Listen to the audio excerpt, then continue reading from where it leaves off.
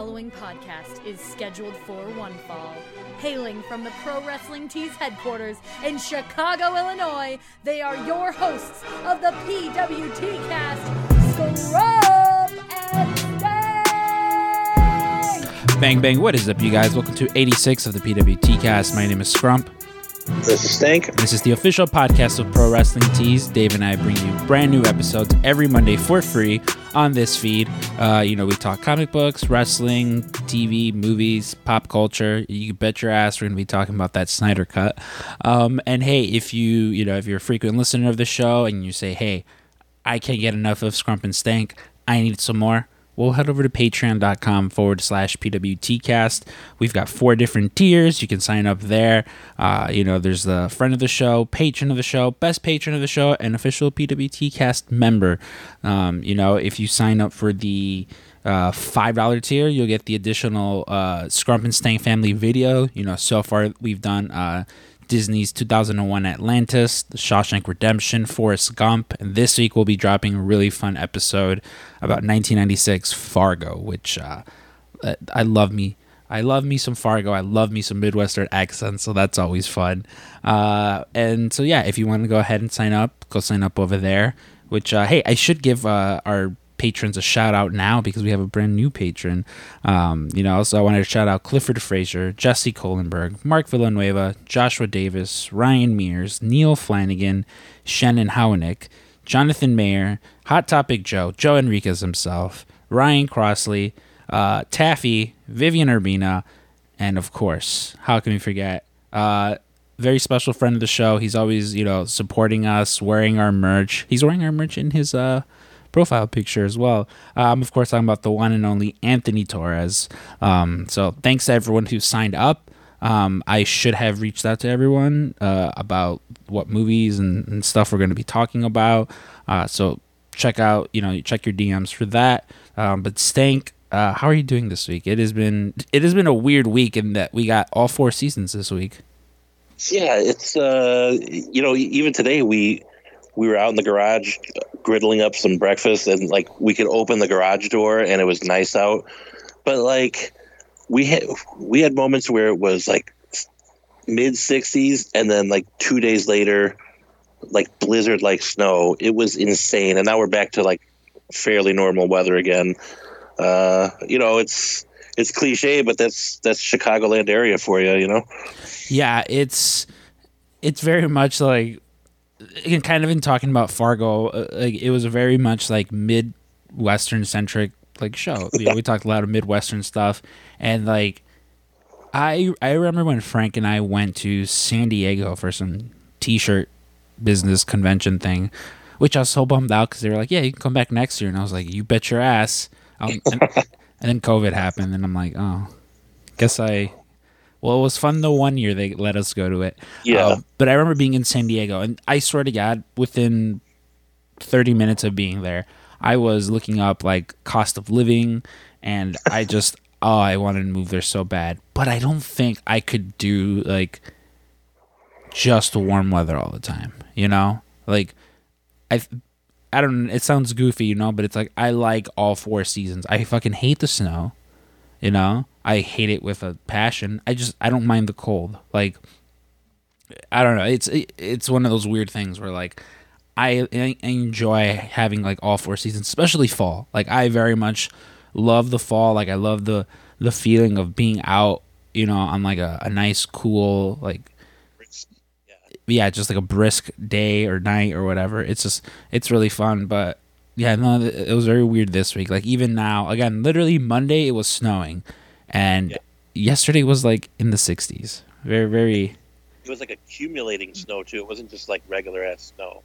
No, it was sticking pretty well. Yeah. But another big thing that happened this week is, and of course we're gonna talk about it, is the Snyder Cut.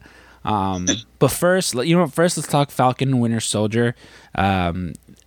Just because. We got to get those out of the way. Also, hey, by the way, thanks for everyone who gave positive feedback on last week's episode. Last week, we had Steven Kostanski, the director of Psycho Gorman, on, and I heard a lot of people give real positive feedback about that. as well as some people. They reached out to me. They listened to my episode on. I did my buddy Michael Keefe's podcast, Edumacation, Smedumacation. A lot of people gave me a feedback about that. If you want to check that out, I retweeted and stuff like that. It was supposed to be about like school and education, and it wound up me telling like stories of like friends shitting themselves and like me cutting school. So that was really fun if you're into that kind of stuff.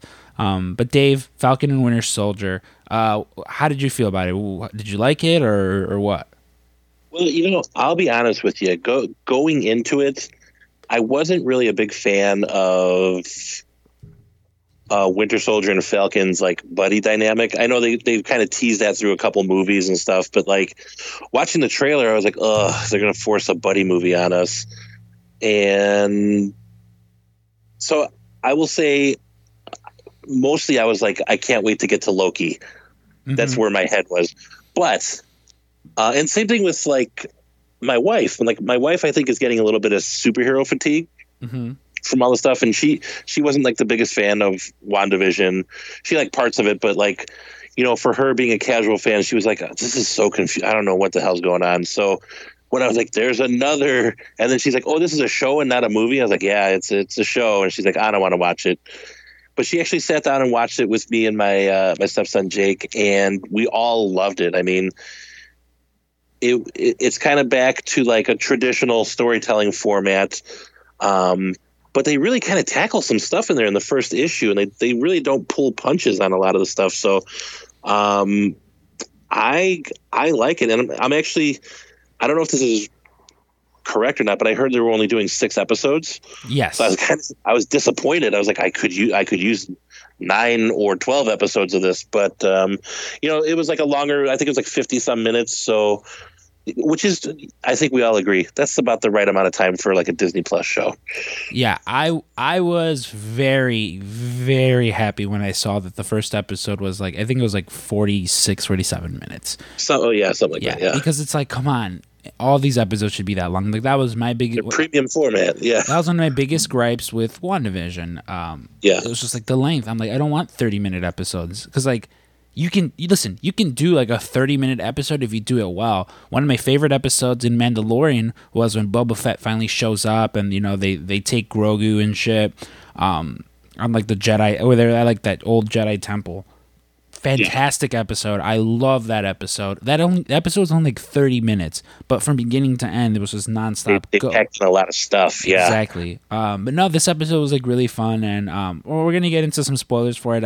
I can't imagine anyone who's listening to this hasn't already watched it. If for some reason you're waiting to binge it, sorry, we're gonna get into a little bit of spoilers. I mentioned to you, Dave, I have zero qualms with suspending my disbelief for Norse gods and giant purple space aliens with magic rocks and wizards. The one thing that I could not wrap my head around, I refuse to believe, was that fucking one of someone who saved the world. Who's saved the world on multiple occasions, but for this instance, helped with saving the world this last time where billions of people disappeared, that this man cannot walk into a bank and get a fucking loan for his little shrimp boat. Like, he should be able to walk into every single bank ever and get every loan that he wants forever. Or, like, the fact that, like, he's sitting there like, oh, I guess I gotta do Uber because, we don't get paid.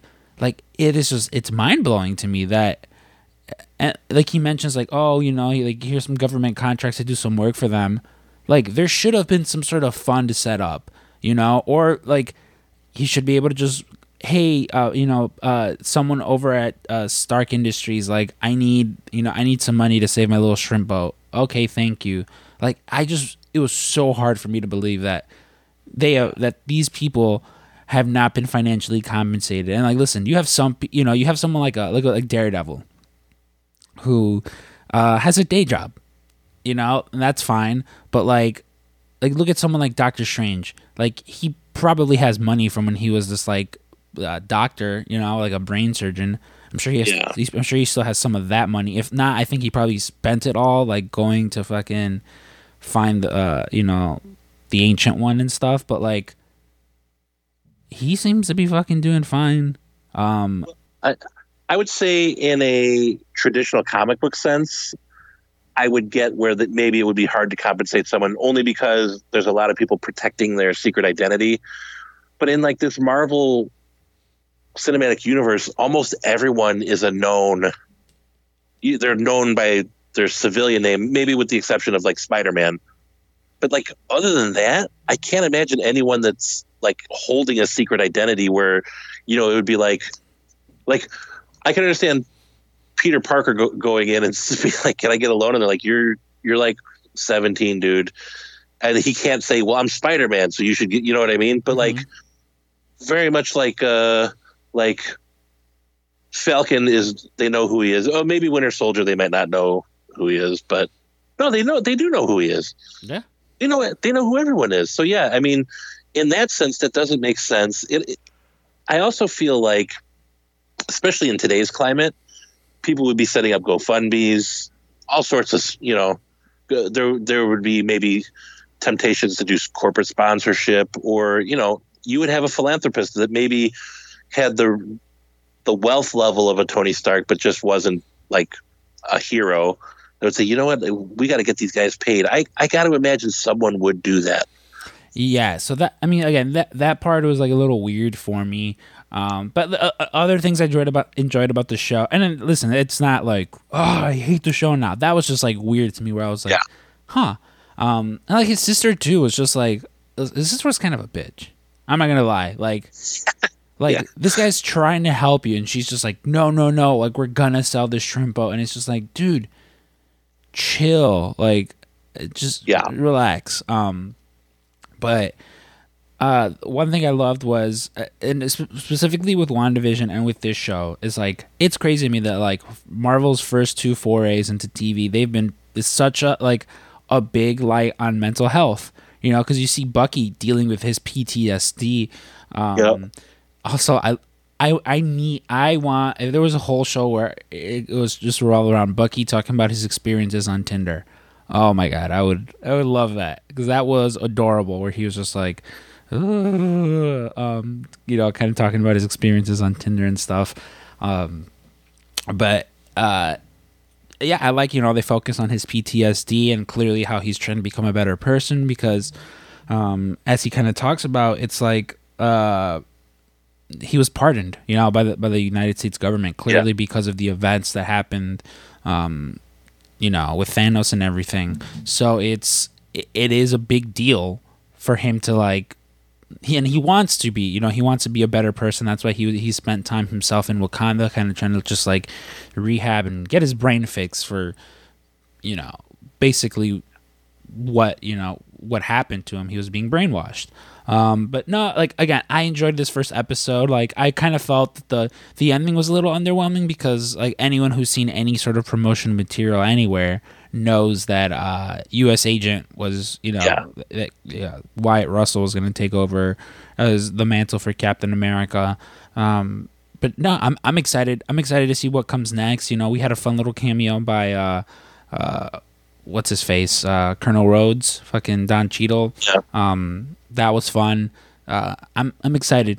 Like it. Well, you even talking about Bucky's therapy. Part of his therapy is to make amends for all the wrongs that he did, and so he's found creative outlets. Like he's done some wrong to people that are still doing wrong. So like there's that whole, I'm still fighting injustice, but I'm also making amends. But then, again, spoiler alert, there's a scene where he's hanging out at a sushi restaurant with this really old Japanese guy. And for some reason, I didn't put 2 and 2 together. And I'm normally pretty hawkish about stuff like this. But he had a dream that he was explaining to his therapist. And, it was clearly a memory where he killed a young Japanese student. And you find out that it was that guy's son. And so it was him trying to work up the courage to maybe make amends, and he just couldn't do it. I like the idea of this, and him as a character too. Not only was he brainwashed, but then after he kind of broke it, he had to go into hiding for a while. And just seeing someone like that, who in the same way that Captain America was like a man out of time.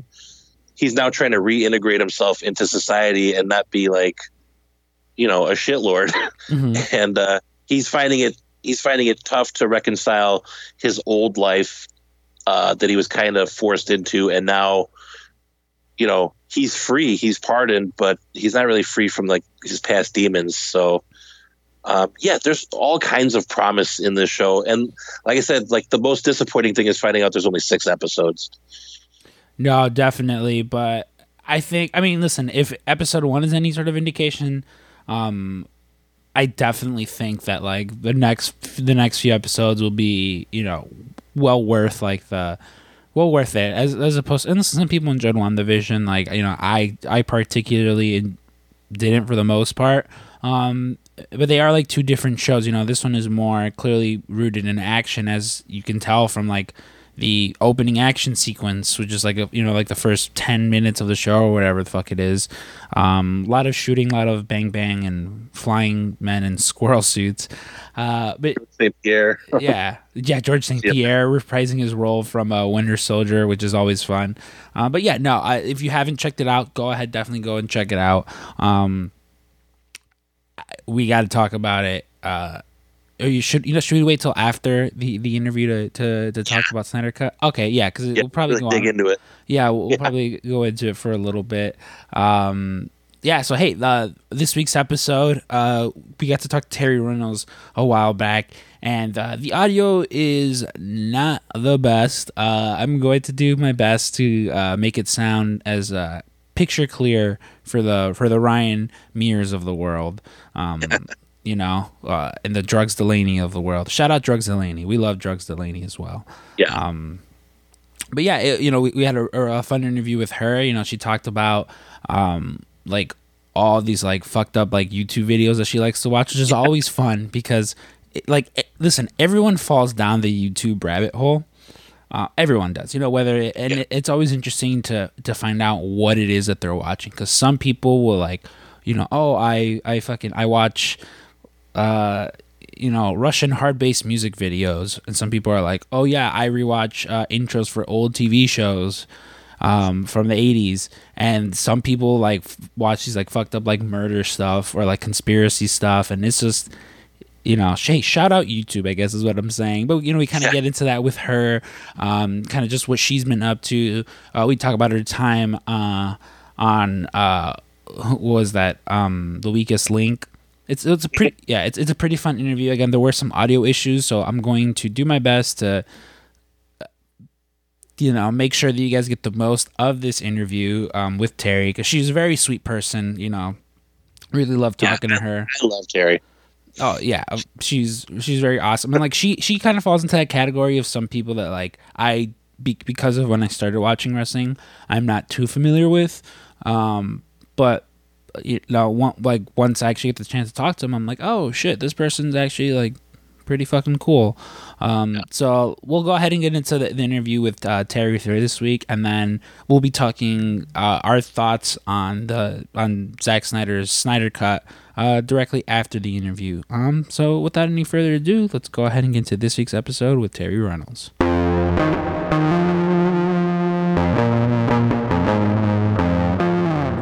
Dave, I'm very happy to have this week's guest on, because rarely do we ever have anyone who's been on a game show, let alone The Weakest Link. And as someone who grew up without cable, that was a show I watched plenty of times. She's managed, she's a big figure in the world of women's wrestling. She's managed the likes of Goldust, the Hardy Boys, Edge and Christians, The Radical. She's even a former hardcore champion, which they didn't let a lot of women win that belt, but, she was lucky to do so. On January 22nd, 2018, when Raw did their 25th anniversary special, she was one of the women that were featured again as very prominent to the success of women's wrestling, along with a bunch of other women, in the world of wrestling. We're very happy to have her on. We had quite the wonderful chat about weather early on, which, with us living in Chicago, we get 17 different seasons. So without any further ado, you guys, Terry Reynolds. Terry, how are you doing today? Alberto, I'm doing wonderful. I'm really happy to chat with you guys. And yeah, we just were talking about the fact that I just came back from Amarillo, and it was for me, it was beautifully cold. I love the cold. I was hoping for snow, but it escaped me. And yeah, and you guys were talking about you love the heat, but let me say this: I love your intro because no one ever mentions the weakest link. So that was pretty funny. That was funny. Well, yeah, it's so when I got into wrestling, it was a little bit late. It was around like 2004 that I got into it, and one of the Oh dear God, that's when I retired, dude. well, one of the things that I did was like, you know, I would have a friend or a family member, someone be like, oh, you know, wrestlers were on this show or that show, and I was just like, wait, what? And I had to like go search it out, and so there was like a few years of me just going back, and you know, with starting in 2004, there's so much for me to go back on. But and again, basically, like, you did your homework, is what you're telling me. Yeah, I did my homework, and I did remember. If I'm remembering correctly, you were out like in the 4th round or what, something similar to that. But Dude, which is not too shabby. All I cared about was that I was not out in the first round, and you know, it's crazy because I love my guns, and the fact that I said AR instead of AK for the gun, that the question, well, I was just like so embarrassed that, you know, yeah, it was just terrible. But anyway, it was a fun thing to do, and we all had a blast on that one. Well, I got to imagine with like a game show like that, it's like you mentioned, you don't want to be the first one out. Like, as long God as forbid. Yeah, God forbid. Do you guys remember who was the first? I don't even remember who was the first one out. I don't remember. I don't remember. I know it was Kane that won, if I'm remembering correctly, right? I don't think so. No? But I don't remember. But let me say this to you. I remember being mad at myself for another reason, because I forgot to always say like the bank where you save like and I never remembered to do that. So I was like, I sucked at that. A lot of the other wrestlers, they did that immediately. That was the first thing they did. I was just over there panicking over, oh my God, please God, let me answer this question right. Well, can I tell you, like I actually tried out for Wheel of Fortune. So like, stop it, Alberto. No, this is Dave. Oh, Dave. It's okay. Shit. And we just went over the whole, oh my God. It's all okay. Right, I'm sorry. So, you know, we're all in this big auditorium and we're all basically playing Wheel of Fortune, and, you know, by sheer luck, there were like 2 letters on the board, and I guessed it was Symphony Orchestra. Oh, wow. And so they brought me up, and what I didn't realize was that you had to have a routine. Like, people were dancing, they were singing, they were doing like basically a talent show, and I had no idea. And so wait, stop, Dave. Yeah. So you're telling me that on Wheel of Fortune you don't get on unless you can do some kind of Broadway vaudeville number? I'm not sure if it was an unspoken rule, but I think it was like a personality test to see if you were like affable on camera. And so I went up there, and there were a couple people that had solved puzzles before me, and they had like a whole routine. People were telling jokes about their family, and I was completely unprepared. So, oh, bless you. It was my turn to get up there, and I totally whiffed it. And they said, "We'll call you if we need you," and I never got a call back. So, I definitely know what it's like to be up there, and then you just kind of like freeze. You know, your brain goes to mush a little bit. So, see, that's one of those. You got the old got the old "don't call us, we'll call you" thing. Yeah, exactly. See, that's one of the things. Like bless you. I've not really talked about it, but there was a show on AMC a few years back. It's called Comic Book Men. It was essentially what was the one show where they would show up and try to like sell things. It was like Pawn Stars. It was essentially Pawn Stars, but like in a comic book store. And someone I knew was like, oh, people are like auditioning for it and stuff. So I submitted like an application for it, and then eventually the woman gets back to me and she's like, hey, we looked at what you said and it sounds great. And I'm like, perfect. She goes, you just have to do like a 5-minute video, no more than 5 minutes, just talking about yourself and why we should pick you and all this stuff. And I wound up doing that. It was myself and one of the managers over here at the shop. And first off, you think 5 minutes, okay, I can do that. But like, oh my God, it felt like it took forever for me to sit there and just talk about myself in front of a camera, no less. And then that finally goes through. And then you bring up the talent portion. They're like, well, is there anything? And I'm just sitting here like, what? Like, I watch this show. Yeah. No one ever comes in like with a tap dance routine. Tap dancing. And they're like, hey, I want to, sell you my collection of comic books. And so as soon as they said that, I was just like, I'm all of a sudden not interested in appearing on this show because much like Dave, I don't have any fancy dance numbers in me.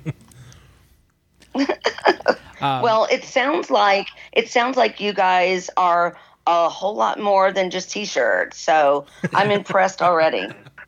No, thank you. Well, it's kind of in speaking. We know about your podcast. You do it on Twitch, and that's something that actually Dave and I aren't familiar with. Wait.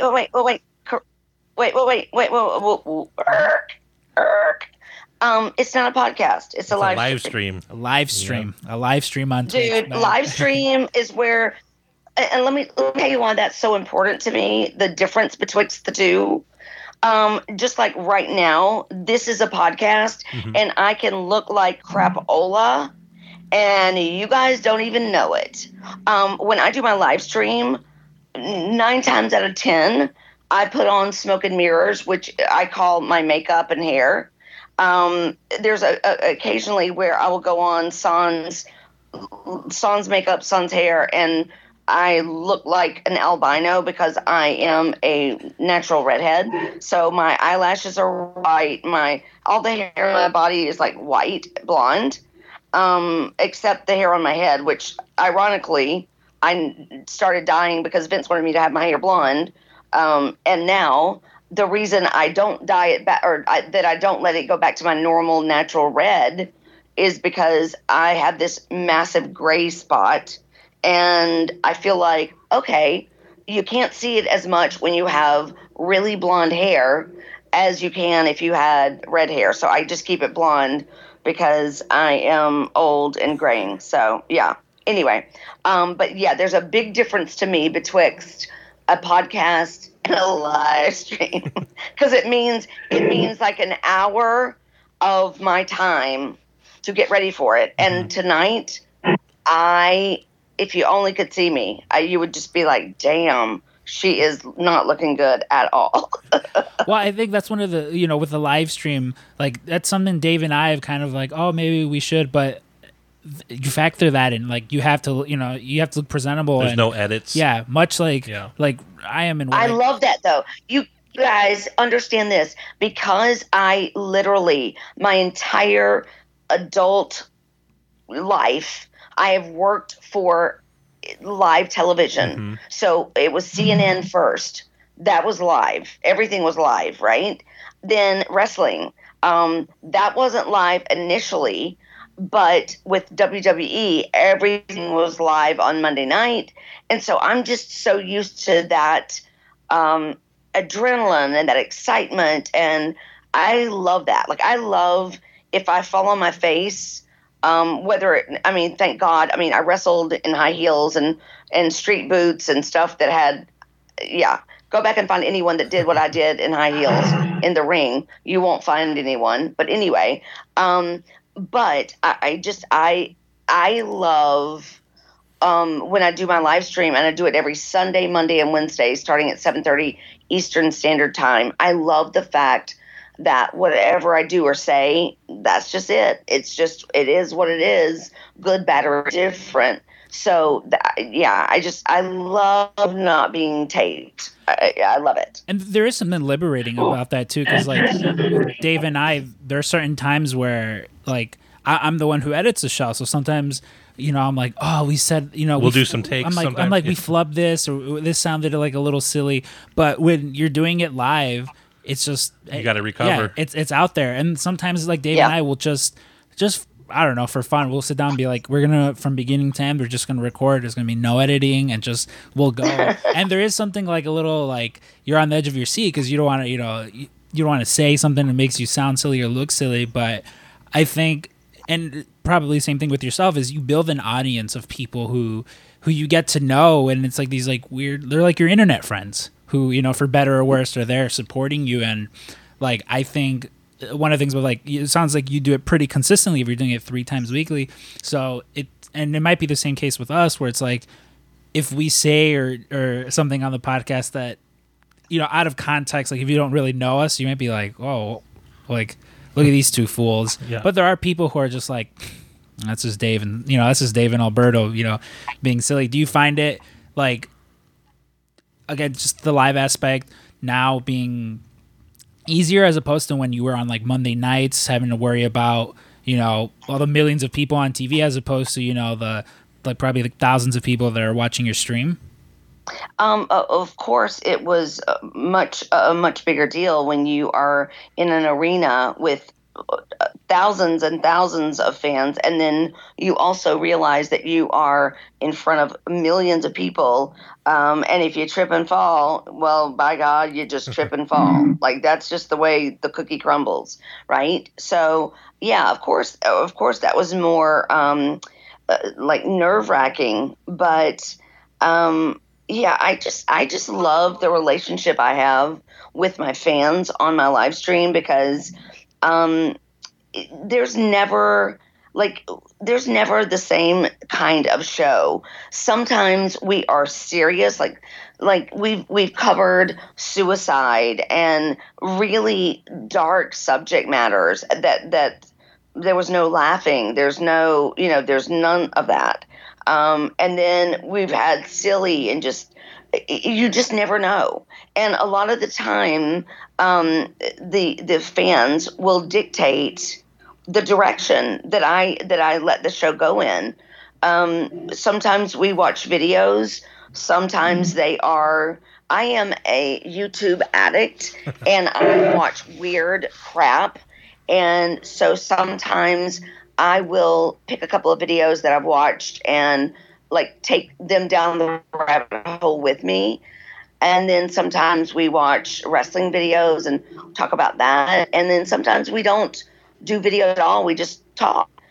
Here's kind of the way I look at it. Like if I miss a couple of my live streams, I try to make it up for my fans by doing like a 12-hour marathon, which I've done a couple of times, because I don't want them to be sitting there going, okay, listen, bitch, you told us you're Sunday, Monday, Wednesday, and we've missed 3 of them because you haven't been on. So yeah, I just try to give them my best. And sometimes when I can't make it via travel, like whether it's, you know, because of travel or just life circumstances, you know, like right now I owe them a marathon. I'm not sure when I'll do it because I've got some more travel coming up. I'm actually flying to Chicago to, well, initially I was going to surprise this fan and friend and one of my moderators on my stream. His name is Rodney Robinson, and he has been either in a wheelchair or a hospital bed for basically 50 years of his life, and he's 53. And he's precious. He does not have any mobility with anything other than he has one of his fingers that he can use to type with, and that's it. And the guy never complains. He's just precious. I call him my Presh. So I'm going to, initially I was going to surprise him, but he overheard his brother. Let me pause for a moment and say this. His mother always took care of him. She passed last year. So he has a brother, and thank God he does, you know, and he went to stay with his brother. And I found out his brother's number because I wanted to, you know, orchestrate this surprise. But he overheard his brother saying O'Hare Airport. Oh, no. And then I had told him that I had ordered him an early birthday present, and it was going to arrive on March the 5th. And then he heard O'Hare Airport. So, yeah, he put 2 and 2 together, and he's like, "Are you coming to see me?" I was like, "You little shit. Yeah, yes, I am." Mm. Well, that's be a nice surprise, though. Right? Anyway, so I go to see him, and then I fly from Chicago to Charlotte to do another virtual signing with High Spots on the 9th. So, yeah, when I'm busy and I'm traveling, it's hard for me, to do my typical live stream, but good to my fans. So, I think the one benefit, like you mentioned, like the High Spots the live one that they're doing, and as well with like your live stream, is like right now with COVID, where you can't just hey, we're gonna host WrestleCon or something, everyone come by. That's one of those things you can still keep in touch, because like as much as like the internet can be a tool sometimes to like like people are just really shitty on there. The one positive is like, and clearly you're someone who you have a good relationship with your fan base. Like it is nice to still be able to like keep in touch and like kind of host these kinds of things, because that is one thing, again, like since the pandemic, is so many more people have either started up like live shows on Twitch or podcasts, and like that's again one of the benefits of the internet. But you mentioned that you're addicted to YouTube, and I know Dave over here he loves him some YouTube also. He's always sending me random things as well. Like, what are some of these like weird rabbit holes that you've gone down? Because like again, sometimes it's just like, oh, here's this like cool like music video or something from some other country, and I don't really understand what's going on, but it looks like they're having fun. But then sometimes you find these like weird like mystery videos, or you're just like it's some like going on. Some sort of like unsolved murder or something from like 20 years ago. And like I know I'm someone who recently Netflix put out it was the Elisa Lam. It was this woman who she goes missing. They find her like dead at a hotel, and like I discovered that by just looking through random like videos like that on YouTube. But what are some of like those videos that like you mentioned you go down the rabbit hole and find? Well, first of all, let me just say that I now count Dave as my brethren, as if I didn't before, because he loves to go down the YouTube rabbit hole. Yes. So, hey, Dave, yes. We are brother and sister at this point, okay? Even if we weren't before. But actually, I believe that we were before, because we've worked with each other for so long. I will go down, and this is really not, I don't know how to call it, but like I love watching interrogations or interviews with like serial killers. Yes. Or like I'm going to say this, and this is the God's honest truth. Richard Kuklinski, they called him the Iceman. I can, and I don't look at him, but I can listen to him and fall asleep so easily, and that is so weird to me. Like, how do you listen to a fracking murderer of so many people and fall asleep? Like, what the hell?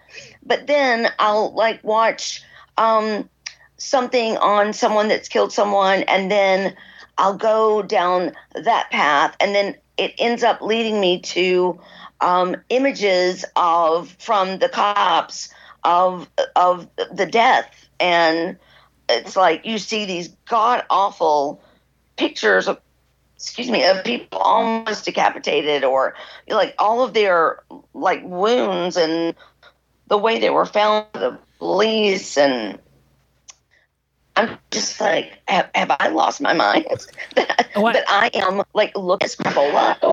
Yeah, no, I'm sorry, go ahead. I actually, when I go on YouTube, I actually love watching interrogations. That's like, my wife thinks it's very weird because, we're both working from home and I'll have YouTube on.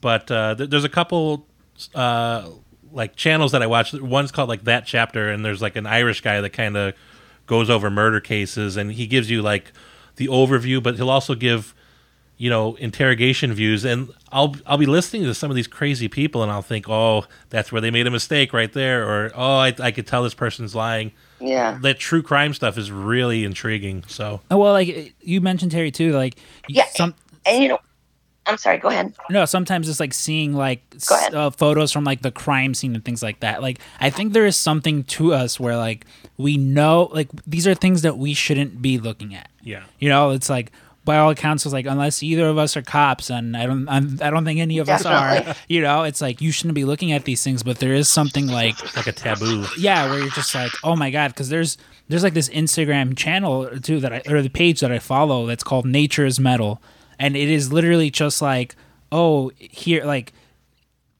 animals just being shitty to each other. Like they'll be like, oh, here's a jaguar just going into a river and pulling an alligator out, and just it runs up a tree with it, or like here's a lion chasing down like a gazelle or something like that. And these are again things that like, unless we live in those environments, you're not going to see. But very similar to like when you look at these like gruesome like murder scene like photos, it's like, I know I shouldn't, but well, I was actually going to say, speaking of animals, I didn't know if I was going to bring this up, but last time I talked to you, Terry, you told me that you had a baby squirrel between your boobs because you were rescuing a baby squirrel. I mean, Dave, how did you get into that?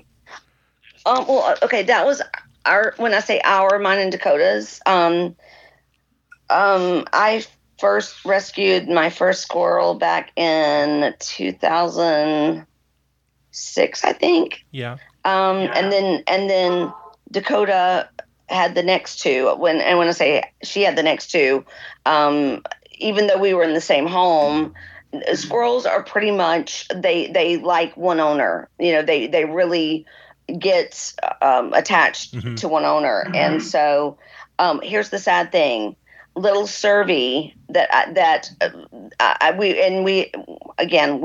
Dakota and I, we never had a squirrel that like young. He didn't have any hair on him.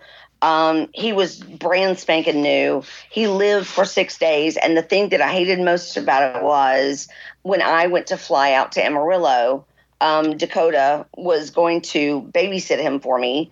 And he died in her care. And she was just like devastated because she's like, Mom, she just kept saying, I'm so sorry. And we tried everything. And we tried to give him a resuscitation with, like little pats to his chest and blowing air in him and like everything. And I was like, Dakota, you of all people know how to take care of a squirrel, and, it's not your fault, but God love her. She finally, after about 4 days, stopped blaming herself. And ironically enough that you asked me that question, my mother, I'm at her home right now.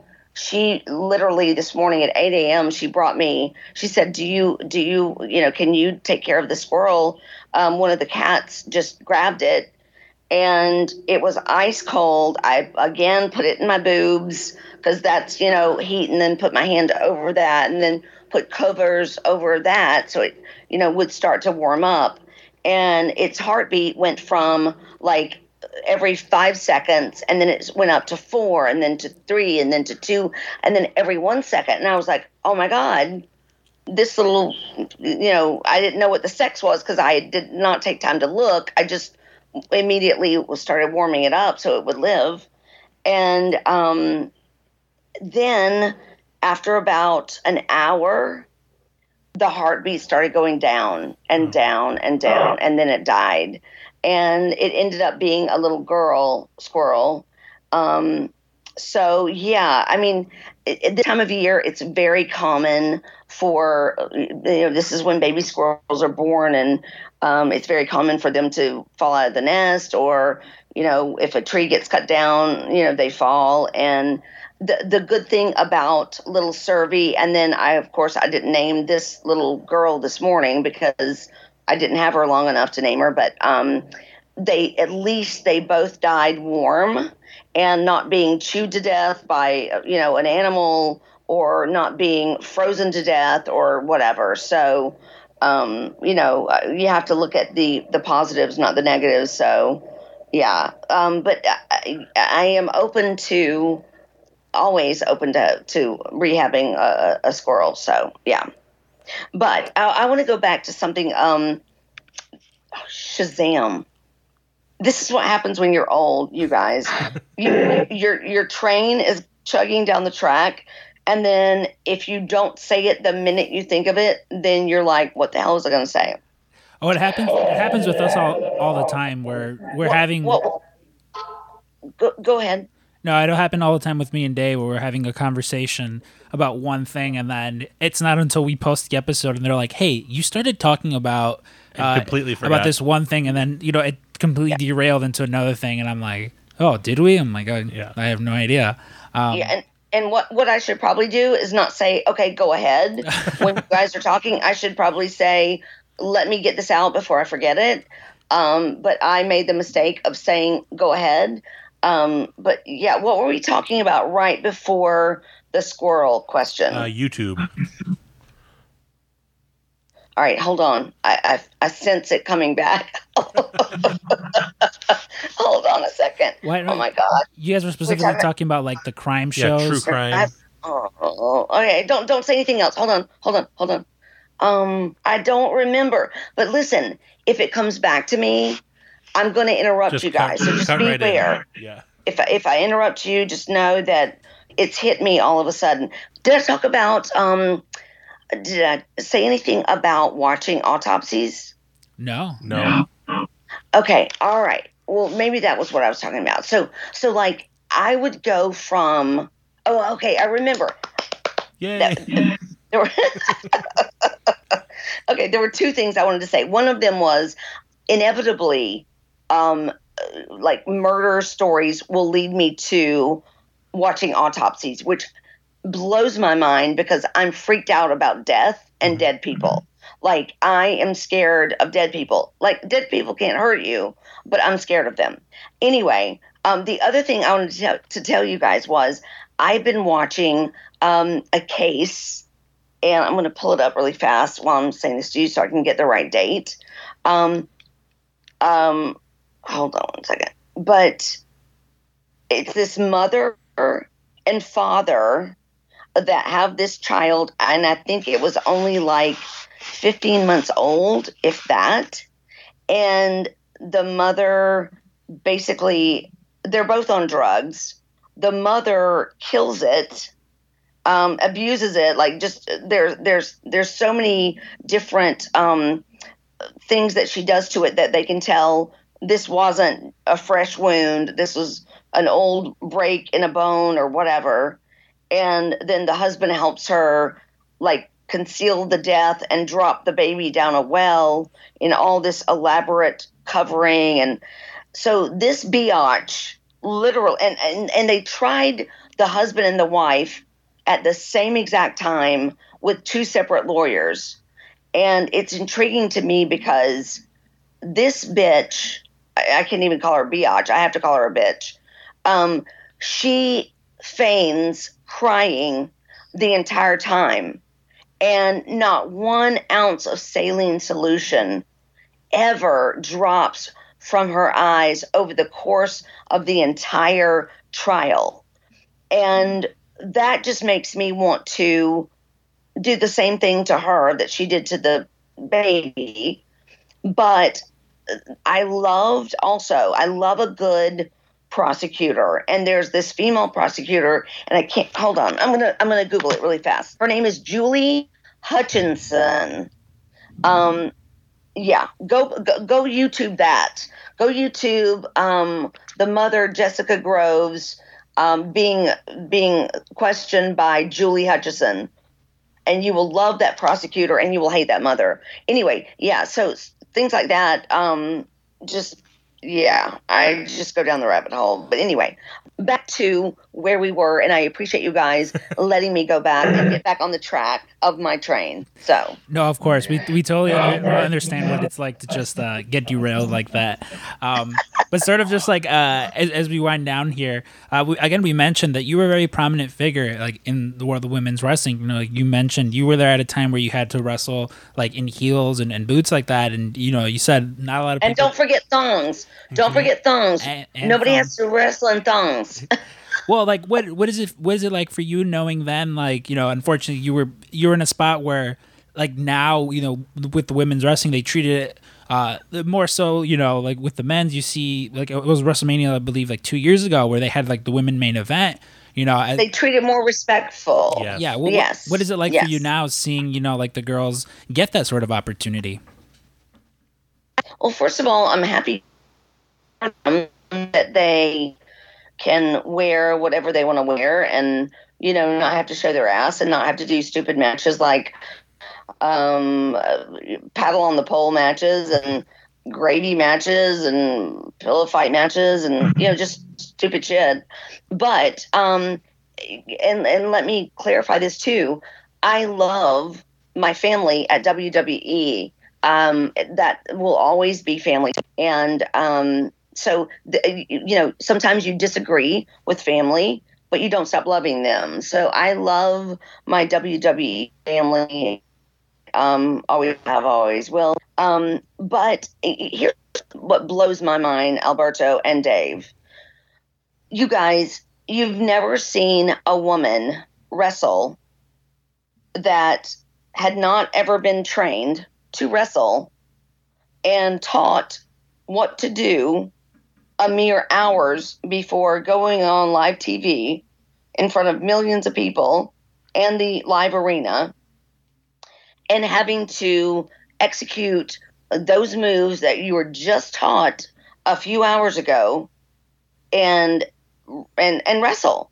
And I used to beg Vince. I was like, when he first asked me to wrestle, I was like, dude, I don't want to. I'm not trained. I don't want to do it. I love managing. I love taking bumps from the guys, but I don't want to wrestle other women. There's all these women that have gone and been trained for years. They deserve a chance to be, a wrestler. I don't want to be a wrestler. Like, don't make me be a wrestler. And so, I would be mortified, scared to death at gorilla position. But then the minute I walked out, out of gorilla position onto the Titantron, I tried my damnedest to look like that I was like, whether I was a heel or babyface, like I was comfortable in my skin. And I tried to do the matches as best I could. But, sadly enough, when you are someone like me, they had to teach me this move, this move, this move, and this move. Like, it was like memorizing a dance. So oftentimes in live television, they need you to go home early, or they need you to drag it out a little bit. Well, they didn't have that luxury with me, because I couldn't do anything on the ad lib. I had to do exactly what they had taught me hours earlier, and so they were stuck with me. It's like, oh crap, okay, well, Terry's wrestling and we can't go home early and we can't drag it out. It's just got to be what it's got to be. But yeah, I mean, yeah. And then on top of that, what I had to wear, and, it was just, when I got to TVs and I knew that I was managing versus wrestling, oh my gosh, my day was just made. I was just so happy. And yeah, so I don't know if I just answered your question or if I veered off the track, but. Well, no, as someone who wasn't trained to wrestle and you came in as a manager, the fact that your career was notable enough for them to bring you back on the anniversary show and say, this is one of the people that kind of helped lay the foundation of women's wrestling is really remarkable, because, I was younger when you were on TV, and, I'm sure you were part of a lot of young adolescent boys' life, but outside of that, you went out of your comfort zone. And I think your career speaks for itself. I mean, you're still a name that's remembered, and you're clearly one of the most beautiful women in wrestling. So that worked out. That worked out pretty well for you. On top of that, like last time I talked to you, because of that, like in that era, there was a lot of it was very risque for the women, and you mentioned this to me before, but like they were really trying to throw out Playboy pictorials for a lot of people, and that's something that you famously declined. And you told me why, and like I figured maybe you could share that with everyone that's listening, but like you had a very specific reason why you chose not to, even though you probably could have made a lot of money doing it.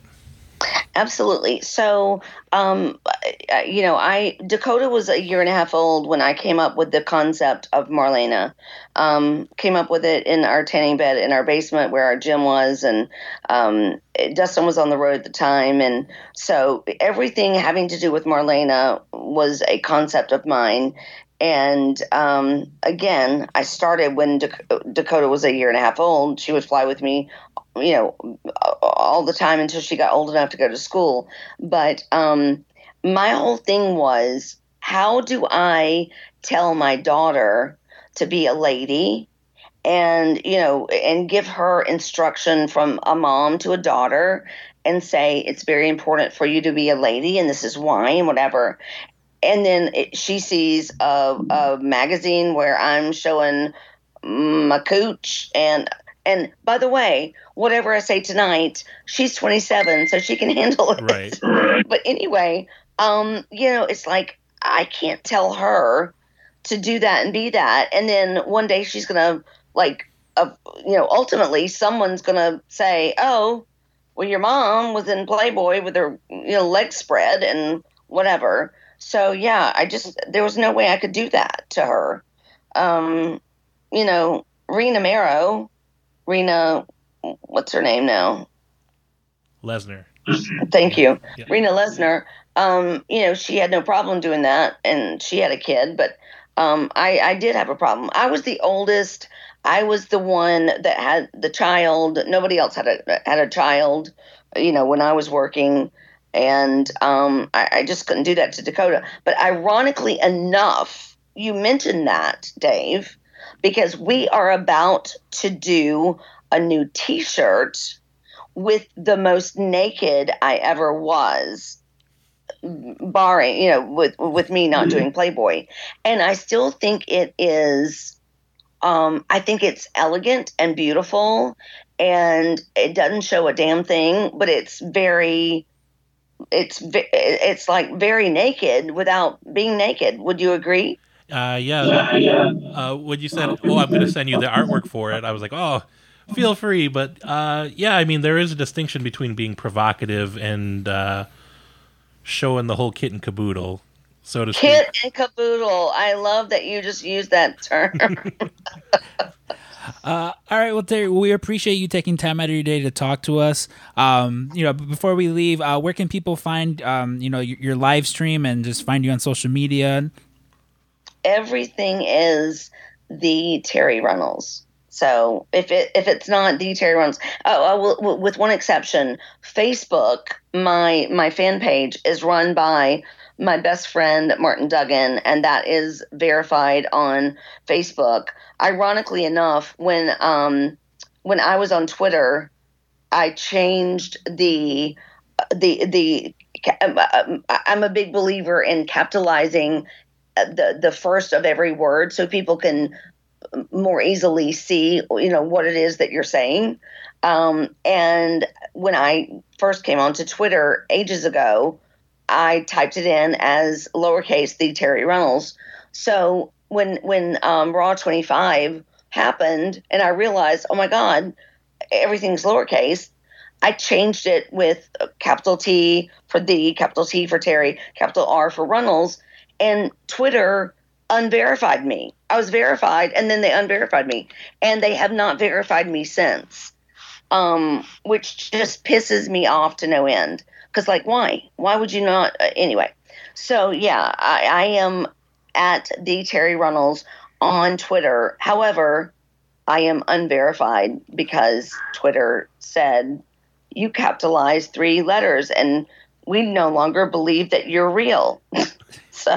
Well, yeah. we'll talk to Jack Dorsey of Twitter, the founder. We'll tweet at him, try to get you back that verification. Please, I beg of you. It's ridiculous. But yeah, every Sunday, Monday, Wednesday, live stream, and that's at www.twitch.tv/the Terry Runnels. Terry, we appreciate you taking the time to talk to us, and yeah, we look forward to to your Twitch. If I could, I would recommend on Netflix. There is it's like a 3-part mini documentary, and telling us what you like on YouTube, I'm pretty sure this will be right up your alley. It's called Don't Fuck with Cats.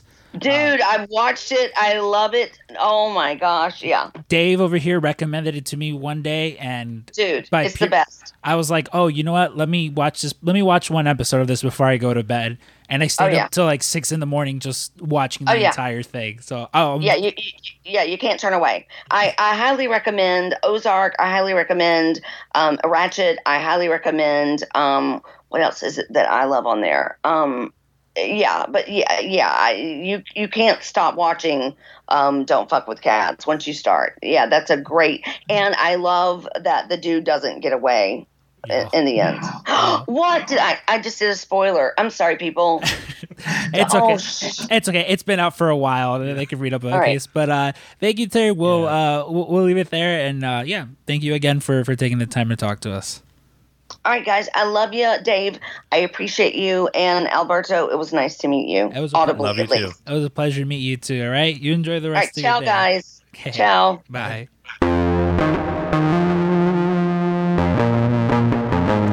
Thank you again to Terry for that interview. I love that she was just like, oh no, I've seen Don't Fuck with Cats, because that's definitely something that I try to put everyone onto. Like, it is still like, it's very much in like the same vein of you know how there's like some movies where you watch and like there's like the twist ending and you're just like, what the fuck? Like, it very much gets me like whenever I talk about it and bring it up, because like, it's scary. It's scary that was a real human being that fucking went through, you know, all that just to recreate a favorite movie of his, basically. Well, and what's funny is, you know, and I think I've mentioned it on past episodes, like, I've seen some of the videos he's posted, because I watch disgusting things on the internet, I won't lie. But, like, I had no idea that they were connected to the same person. Mm-hmm. And then and I did know who the person was, you know, from one of the videos and like hearing like the lore about it. But then like the documentary really does this beautiful story, stitching things together. And then, that last reveal of him reenacting something is like, oh my goodness, like they really dropped the hammer on you there at the end. So if you guys haven't seen it, I've tried to not spoil too much, but like, it's a very good, series. I think it's on Netflix, right? Yeah, it's a Netflix series. Which, hey, listen, the first time that I went up to Canada, friend of the show, Braden Harrington, he was like telling me about this, and I was just like, I've not heard about it. And he was like, why? He's like, it was the biggest thing here. And I'm like, no, man, sorry, I haven't heard of it. And like, I remember watching it and binge watching it all in one night, and like texting him the next day, where I was like, holy shit, like now I know what you were talking about. And listen, I've gone out of my way to find those videos too. Horrific. Like, it is. Jesus Christ. It's pretty bad.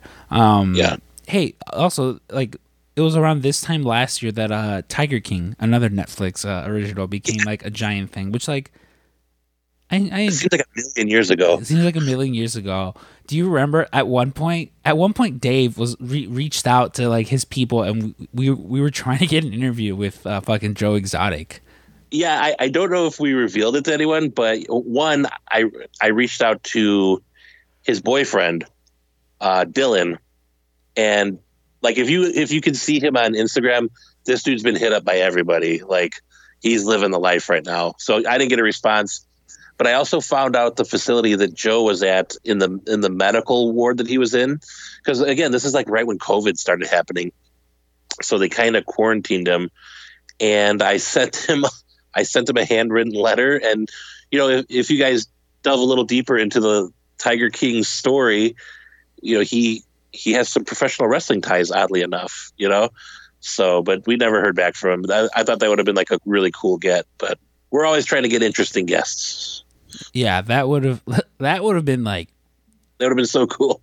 Yeah, it would have been insane. Like, again, I know some of you guys are like, Joe Exotic was a terrible human.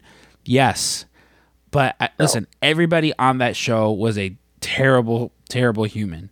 The one thing I will say about Joe Exotic is he was at least honest about it. He knew he was a shitty person and didn't try to hide it. He also didn't murder his husband.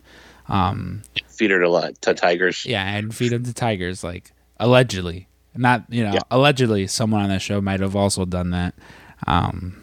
Shout out Carol Baskins. But yeah, no, I saw that pop up where I was just like, oh shit, I'm like, it is the anniversary of that. Like, it's crazy to me that like we've basically been in quarantine for about a year now. It's insane. Yeah, like one of my buddies who lives in New Zealand, Adam, like, they've been normal for like months now, and like in our group chat, he'll constantly post like, "Hey guys, I'm doing this, I'm doing that, and it's like, good for you, man. Like I am genuinely happy that like he gets to do these things because he lives in a country where the fucking people in charge aren't idiots. Like I constantly see things and I'm like, man, America is so ghetto. Like we are so behind on everything. Like it is embarrassing sometimes where I'm just like, yeah. Well, I'll tell you, St. Patrick's Day just happened, and it's one of my wife's favorite holidays. One, because she likes to partake and drink every now and again, but also like she just likes the festivity of it. Mm-hmm. And she's like, please, can we go to the bar last weekend? And I was like, sure, yeah, let's go. We're going to wear our masks. We're going to be socially responsible. And so we went to this one bar, and it was literally 2 floors packed with people, no masks. And we were like, we got to get out of here. And like, I just kept thinking, I was like, this. And I remember this time last year, the governor was like disappointed at seeing how many people were at St. Patrick's Day. And this was at the very beginning of COVID. No one had learned their lesson. We eventually found a bar that had an outdoor beer garden, and then they had like heat lamps set like 15 feet apart. So like your group could be at a heat lamp outside. But like, I got to wonder, like we see the numbers going down. I wonder if we're going to get like a little road bump, like a little speed bump here just from St. Patrick's Day. Because a lot of people were not being responsible. It was, I don't know when I'm going to feel safe going into a place with a lot of people like that ever again, to be honest with you. No, I get what you mean. Like I definitely, like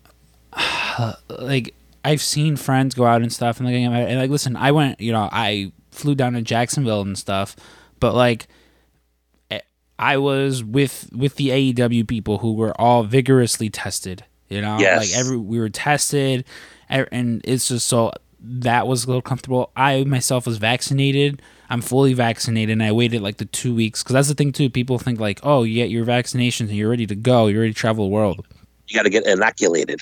You have to wait like 2 weeks before you can really like, and I waited my 2 weeks, and I just felt safe. Like I knew I was smart. I wiped all my stuff down, washed my hands, wore my mask when I needed to. But I see like videos and shit of people just being out and about, just being fucking wild, and I'm like, And the sad thing is, we're so close to the finish line, everyone. Yep. That's the bonkers thing. It's like we're right at the like you can sort of feel like, especially like maybe like a month ago, the tipping point started to happen where the vaccines were coming out, the numbers were starting to drop down, and it's like we're right there. Let's not trip and fall and break both our legs before we cross the finish line. You know what it is? It's like when you're a kid. Like if you're a kid and your parents bought you a brand new toy, and you're so excited to play with that toy, and they're like, listen, just wait 2 weeks, and then you can play with the toy as much as you want. But you're a kid, so you're just like, oh, no, I need to play with it now. I need to play with it now. Like, yeah, no, I get what you mean. Like, I've gone to Mitsuwa, this like Japanese market or this Asian market out here, and like I've dined in there, but only because whenever I go, there's nobody really in the cafeteria. Like it's pretty big and spread out. Like, so that has been as much as I've really like gone out, quote unquote, to eat and stuff. But yeah, I don't know. Like I'm not a bar person. I don't really go out like that, all crazy and shit. Like, yeah, I don't know, man. I just good point. Yeah, just if anyone out there is listening, and like, just be safe. No one. I'm not gonna tell anyone how to live their lives. Just be smart, be safe, because like it's because people are still dying. Yeah, people are not as much as before, but like. Again, like people always say, if I handed you a bag of Skittles and said there's one poisonous Skittle in here, the rest are fine, you wouldn't eat that bag. You wouldn't take the chance. Like, and so don't do that now. We're so close to like, getting everyone vaccinated, getting everyone, clear to go. And if you mess around now, that you're going to pay for it later, and we're all going to be wearing masks even more than we want to later on. So Don't be a dummy. Don't be that dummy. Yeah, don't be that fucking dummy. But hey, speaking of dummies, there's a lot of fucking dummies going online and saying that like this Zack Snyder fucking Snyder Cut was terrible or like awful. This was like the worst. And so I was like, and listen, there was people that it didn't matter how good or bad this movie was or wasn't, because they were going to fucking tell you that it was the worst thing ever, regardless. Like, and it happens. It just happens. You know, think about it with wrestling. Like, anytime something good happens in one company, fans of another company will just shit on it. It doesn't matter. You know, you can have someone put on. Listen, this past week, Thunder Rosa and Britt Baker, they put on a hell of a fucking women's match. Oh my god, it was amazing. And people were still like, just complain. Like, someone will always find something to complain about. It's the same thing. We get that in the VIP group a lot too. So we'll get some like New Japan stands. And listen, we love New Japan ourselves too. But just because you like New Japan doesn't mean AEW's shit. Yeah, it's like, and we get that a lot. Yeah, it's just annoying, but like that's the way the world is. I went into this movie with no expectations because I thought fucking Joss Whedon's Justice League was dog shit. Like, yeah, I've not looked kindly upon a lot of these DC movies. Like, I was talking with a friend of the show, Brody King, about it, where I was just like, listen, I was like, I think, and I tweeted about it too. I was like, this Snyder Cut is the best DC movie since the Nolan movies. You know, since the Nolan Batman movies, I'm like, I feel like this is the best one. Like, I didn't enjoy Wonder Woman. I've tried watching Shazam and Aquaman, and I'm like, the Harley Quinn movie was fine, but it was just like one of those things where I went in with zero expectations because I was like, it can't possibly get any worse than Batman v Superman or Justice League.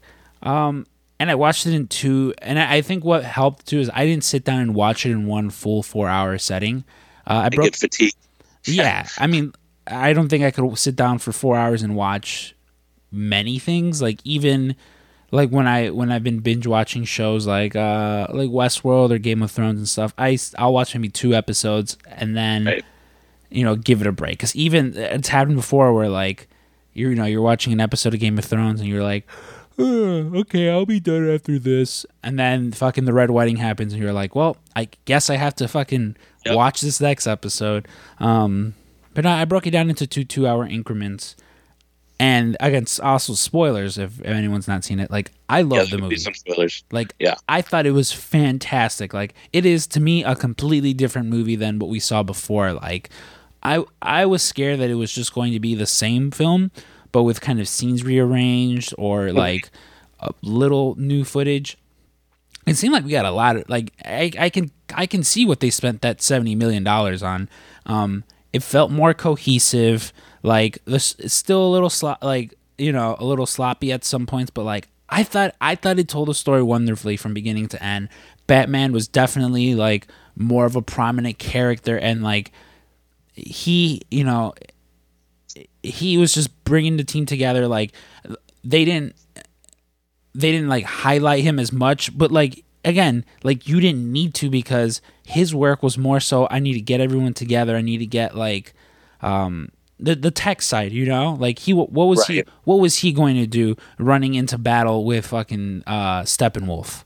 Like, nothing. And it's the same thing with Flash. Flash, it was like, no, hey, this is your task on the team to do this, and like not really confrontational work, because like that wasn't his thing. That's what you had Aquaman and Wonder Woman and Cyborg for. And Cyborg, like, such a huge, he's the heart of this movie. He got the most shine in this movie. He got the most shine, him and Flash, and like I loved it. Like, I loved everything about it.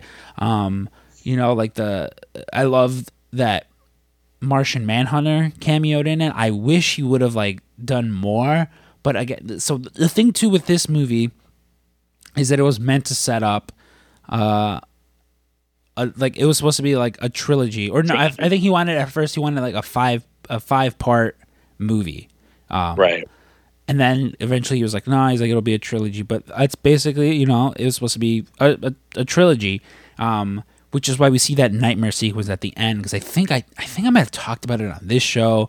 If not, I know I for sure probably talked about it with you. But like he talked about like all the shit that he wanted to do, where the second film would be all of that nightmare sequence in which we see, fucking Aquaman and Diana die, and you have Mera come and help, and I believe the Atom comes into like the help with them. And there was supposed to be a whole scene where like you see Robin die from Batman's perspective, where he talks about it. There's just supposed to be a whole big thing with the whole nightmare sequence. That was the second film, and that is when Flash goes back in time, and he's just like, save, he says like save Lois or whatever. Like that's what that was. And then the third film would be, Flash going back in time and kind of course correcting things. Eventually Batman gives his life for Lois. Lois and Clark have a baby. And then years later, he takes up the mantle of Batman. How exactly it would have played out, what they would have changed, I don't know, but like, I loved it. I loved the movie. Like, again, it's like, it wasn't perfect, but as far as like superhero movies go, this one was definitely very enjoyable. Like, and it's weird because with it being 4 hours, like the way it's broken up into chapters. It definitely doesn't feel like 4 hours. It was one of those things where by the time they beat Steppenwolf, I was like, I was like, oh, okay. I'm like, we still have like a good chunk of time left. And, like it wasn't just like boring exposition for the sake of it. It was just like, no, okay, here's kind of just, this is where all the chess pieces are being left. I enjoyed it. I clearly, again, like had no expectations going into it. I know some people were more like anal about like, it has to be the best movie ever. And maybe, they were let down. But Dave, how did you feel about the movie overall? So I loved it less than you did. I'll put it that way. Mm-hmm. I didn't hate it. I hated Justice League and I hated Batman v Superman. So I will say this movie is 10 times better than the Joss Whedon cut. So I'll give it that. Most of my gripes are surface level, but I'll talk about the stuff that I liked first. Like, definitely the Cyborg and Flash stuff. Like, I'm not a big Cyborg fan. Like, I don't think he belongs in the Justice League. But in this movie, he really ties together things in the movie, and he does stuff that, like, my big thing is if you're going to have a character team up movie, each character should have something that they uniquely bring to the team, right? Otherwise, and this movie still suffers from some of like almost everyone kind of has samey powers. Mm-hmm. You know what I mean? Almost everyone's indestructible, except for the Flash. Obviously, he gets hurt a bunch of times, but like they all can leap over buildings. Superman's almost as fast as the Flash, but also there's a scene where Wonder Woman's doing like the museum thing. She's saving people, and she's just as fast as the Flash almost in some of the sequences. So like stuff like that makes my eyes roll. And I realize you have a little artistic license, but specifically the way Cyborg was used was great. And he can come off as like a whiny character, just as a character because of, the situation regarding how he becomes Cyborg. But I think they've really balanced it well. Flash, tapping into the Speed Force was awesome because that's going to set up, future stuff. Wonder Woman was good. As a big Batman fan, I don't like the way Batman's portrayed in any of these movies. He kind of comes off as a big dummy.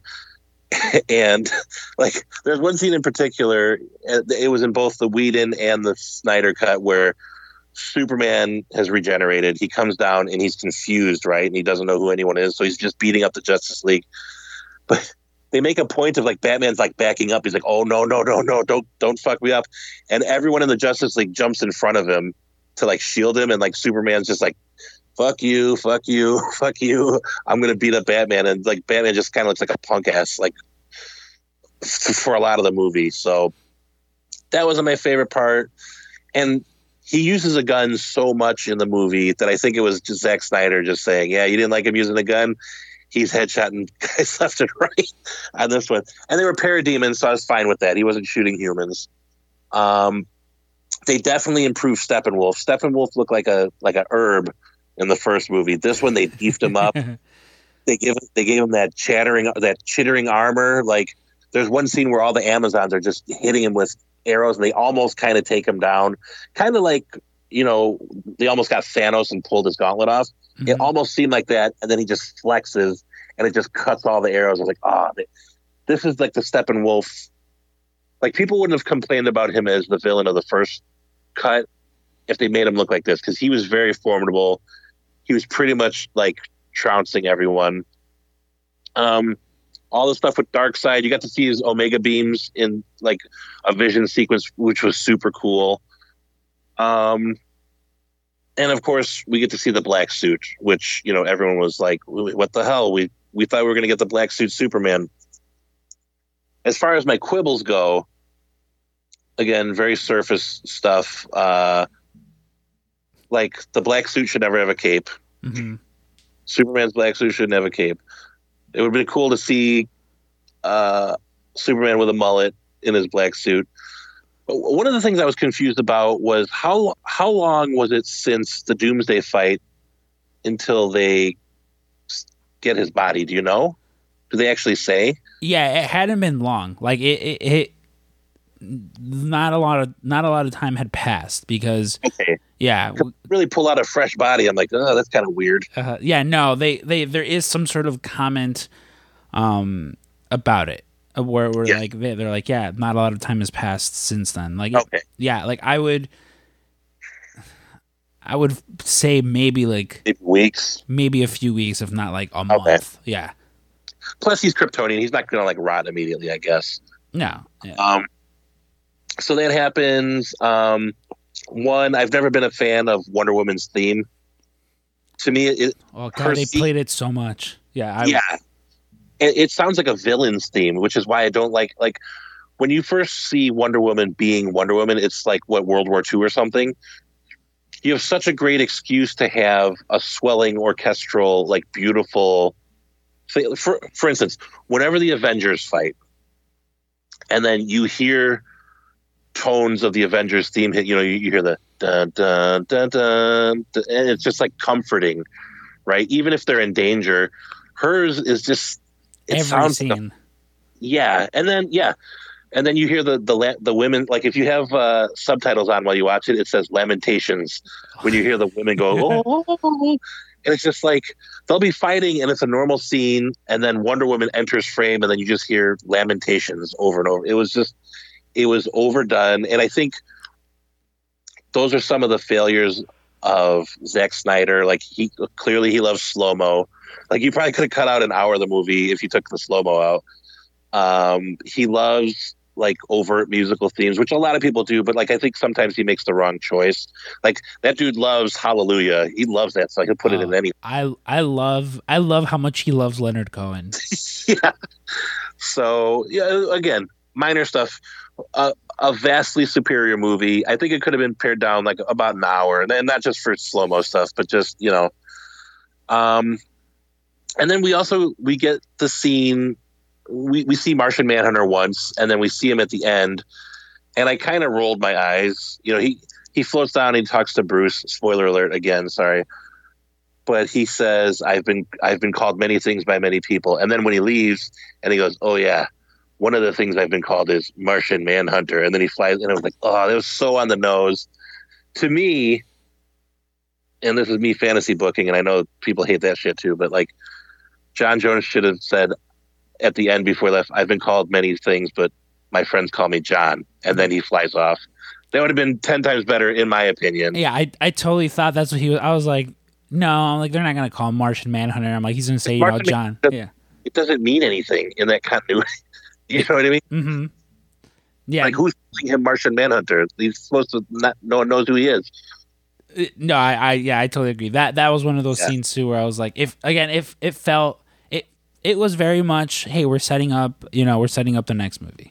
Yeah. But I will say, oh, and then not a big fan of the Joker scene. I'm sorry, like Jared Leto, to me, he just makes the wrong choices in everything he does with the Joker.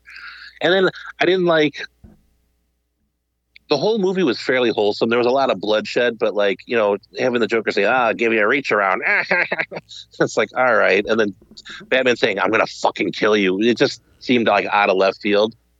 Yeah, that was one of those, like, I could have, I could have done without, like, but hey, you know, it's like, it's whatever. Like, I get it. Yeah. It was in that last X-Men movie, like at one point, or not at one point, at several points, they just have everyone start saying fuck. Like, yeah, it's not. And it felt a little bit more out of place then than it did here. Yeah. But I can get that. Like, well, the odd thing is when people do that and it gets a more mature rating, it's the least mature thing you could do. It's just drop F-bombs left and right. Yeah. Like, I mean, there's definitely like some swearing here and there. Yeah. But I will say, my two biggest gripes before seeing the movie were alleviated. So I've been a big proponent of saying Zack Snyder tends to throw everything in the kitchen sink into one movie. And that sounds like a good thing. But like, for instance, like he wasted Batman versus Superman. You kind of can't do that again. That's something that should have been a build up. Like Civil War was a beautiful slow burn to Cap and Iron Man fighting. And then so when you see them fighting, you're more emotionally invested, right? Mm-hmm. So having Batman put on that suit, which means a lot of things to a lot of comic fans that are, you know, that's the end of the line Batman fighting Superman. I didn't like that. And so when I saw the trailer and you see Darkseid, who's, you know, he's not super prominent in the movie, but he's in there. He's the big bad. And then also they showed Batman sitting on top of the Bat Tank from Dark Knight Returns. And I kept thinking, you can't do that. You can't just throw Thanos into the first Avengers movie. Because now what do you build up to, right? But in the movie, they didn't defeat Darkseid, you know, necessarily. They stopped him for now, and now he's got to take a while to get back there. So that was great. I'm glad that they went that way. Yeah. And then the Bat Tank, they kind of just showed him standing at the end of the movie. They didn't show him using it. So now you kind of foreshadow maybe the events of Dark Knight Returns, which is something you can do well in the movie universe with that costume. So they didn't burn it. They didn't burn that opportunity. They hinted at it, and I was glad for that. So yeah, like my two biggest worries were those two things, and they stuck the landing. And so, like I said, do I think it's the greatest movie ever? No. Do I think it's a country mile better than the Joss Whedon cut? Yes. And I kind of rolled my eyes at the 4-hour runtime, and I do think it's a little self-indulgent and long, and there are some pacing issues, but for a 4-hour movie, it was a pretty quick 4 hours. Like, I was surprised. Like, I paused it to go to the bathroom, and I was like, oh, I'm 3 hours through the movie. So it's definitely a net gain. It was good to see it. It was good to see what all the hoopla was about. I don't know if I liked the idea of Superman's son becoming Batman. And there were hints that maybe Superman's son is not actually Superman's son. Like, I guess Zack Snyder's pitch was that after Superman dies, he falls in love with Lois. Mm-hmm. And maybe that might be his baby. Yeah, there were some of that. Which is a little groan-inducing, but, yeah. You know. I mean, like, listen, I would be happy if he got to finish telling his story. I don't think DC is going to let him, like, because there was also talks of, like, he wanted to use Jon Stewart, Green Lantern. Mm-hmm. And that was pretty fun, too. There were some Green Lanterns in this film as well. Yes. Which, again, it's what he wanted originally, and they were like, no, and they cut it out. But he wanted to use Jon Stewart, and they were just like, no, like, we're doing something with him, but you can use Martian Manhunter. So he was like, all right, well, fuck it then, I'll use Martian Manhunter.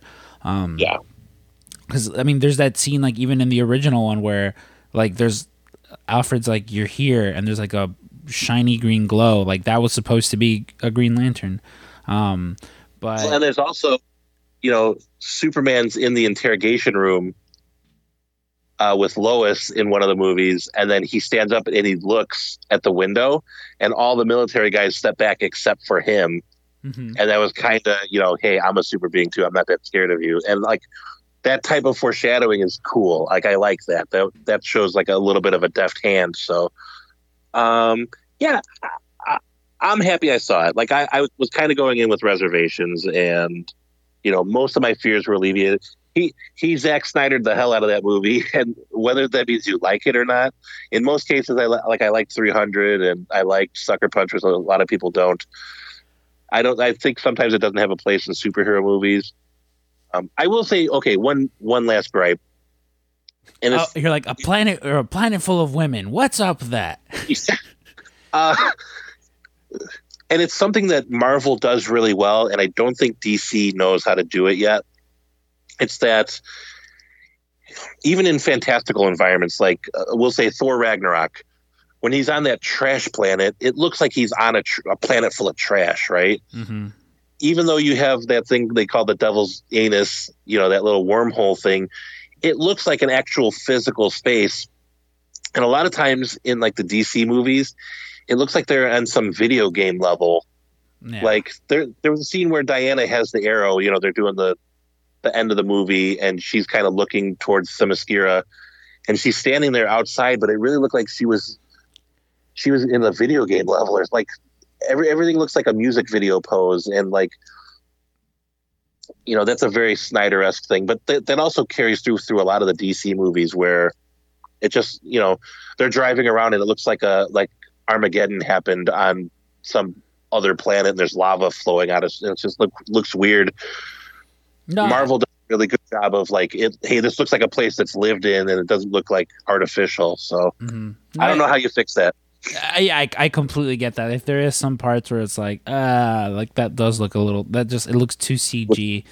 Yeah. Like when they're Millennium Park, even that kind of like I know they were there filming, so I imagine most of that was actually there. Yeah. But just the way that they saturate or desaturate stuff looks weird. Yeah, I don't know. I really love that whole sequence though when Superman comes back and like they're all fighting him, specifically because there's the one scene, and thank God they cut out the stupid fucking like could you beat Superman in a race? Like it felt so out of place in Joss Whedon's Justice League, where it's like what are you talking about? But that is one of my favorite parts, where Flash is running at him and Superman sees him, which I thought was really clever because it was like a oh shit moment, right? Mm-hmm. And then you see Superman swinging at him and he's almost full speed. You know what I mean? He's like 75% speed. So it tells you Flash is a little bit faster than him, but like not much. And I like Flash should be the fastest person. Mm-hmm. Yeah. And I like Superman fast, but he shouldn't be that fast. But like I liked he was swinging at him, and it was like, he was like, oh shit, this guy's really fast. But or there's a scene where they all run into him, and like even like Cyborg like fucking thrusts into him, and he's just standing there, and they're just trying to push him an inch, and they couldn't budge him. I was like, yeah, that's Superman right there. Like, listen, like, I'll say I'm someone who I'm not a fan of Superman. Like I've always felt he's just so corny and campy. He's a Boy Scout. Yeah, but I liked him in this movie.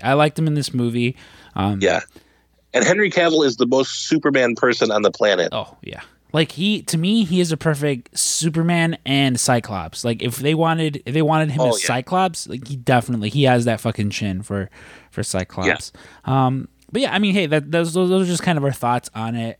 Like if you still have reservations, if for some reason you sat through 25 minutes of us discussing this movie and and you're still like, I don't know, like give it a shot. Like it's. I think it'll be worth your time, and the best part is that it's broken up into chapters. So if you wanted to, watch an hour a day or something like that, by all means you can. And hey, if you love, Dave and I discussing movies in depth like this, again, patreon.com/PWTcast. For as low as $5, you get an extra podcast a month or a week, where Dave and I, we talk movies and shit like that, and that's always pretty fun. But yeah, hey, thanks, Ansel. thanks to everyone who's been listening to us. If you already aren't, make sure you're following us over on social media. We're at PWTcast on Instagram and Twitter. If you can, head over to iTunes and give us a 5-star review. Those are very much appreciated. It helps with the algorithm so that people can find us. And again, thank you to everyone who signed up for the Patreon already. We're very appreciative of all you friends and fans of the show. And hey, if you can't afford it, don't worry. Like, again, there's been some people who are just like, oh man, don't worry. There's always time to sign up. Yeah. Uncle Dave and Uncle Scrump still love you. But Dave, unfortunately, it's come to that time of the week where I've run out of things to say. And I, too, have run out of things to say, so. All right, you guys. Well, for the PWT cast, I've been Scrump. And this is Stank. And this is friend of the show, Kenny Omega. Kenny Omega here, friend of the show. We've run out of things to say here at the PWT cast, and so I must bid you adieu. Goodbye and good night. Bang, bang.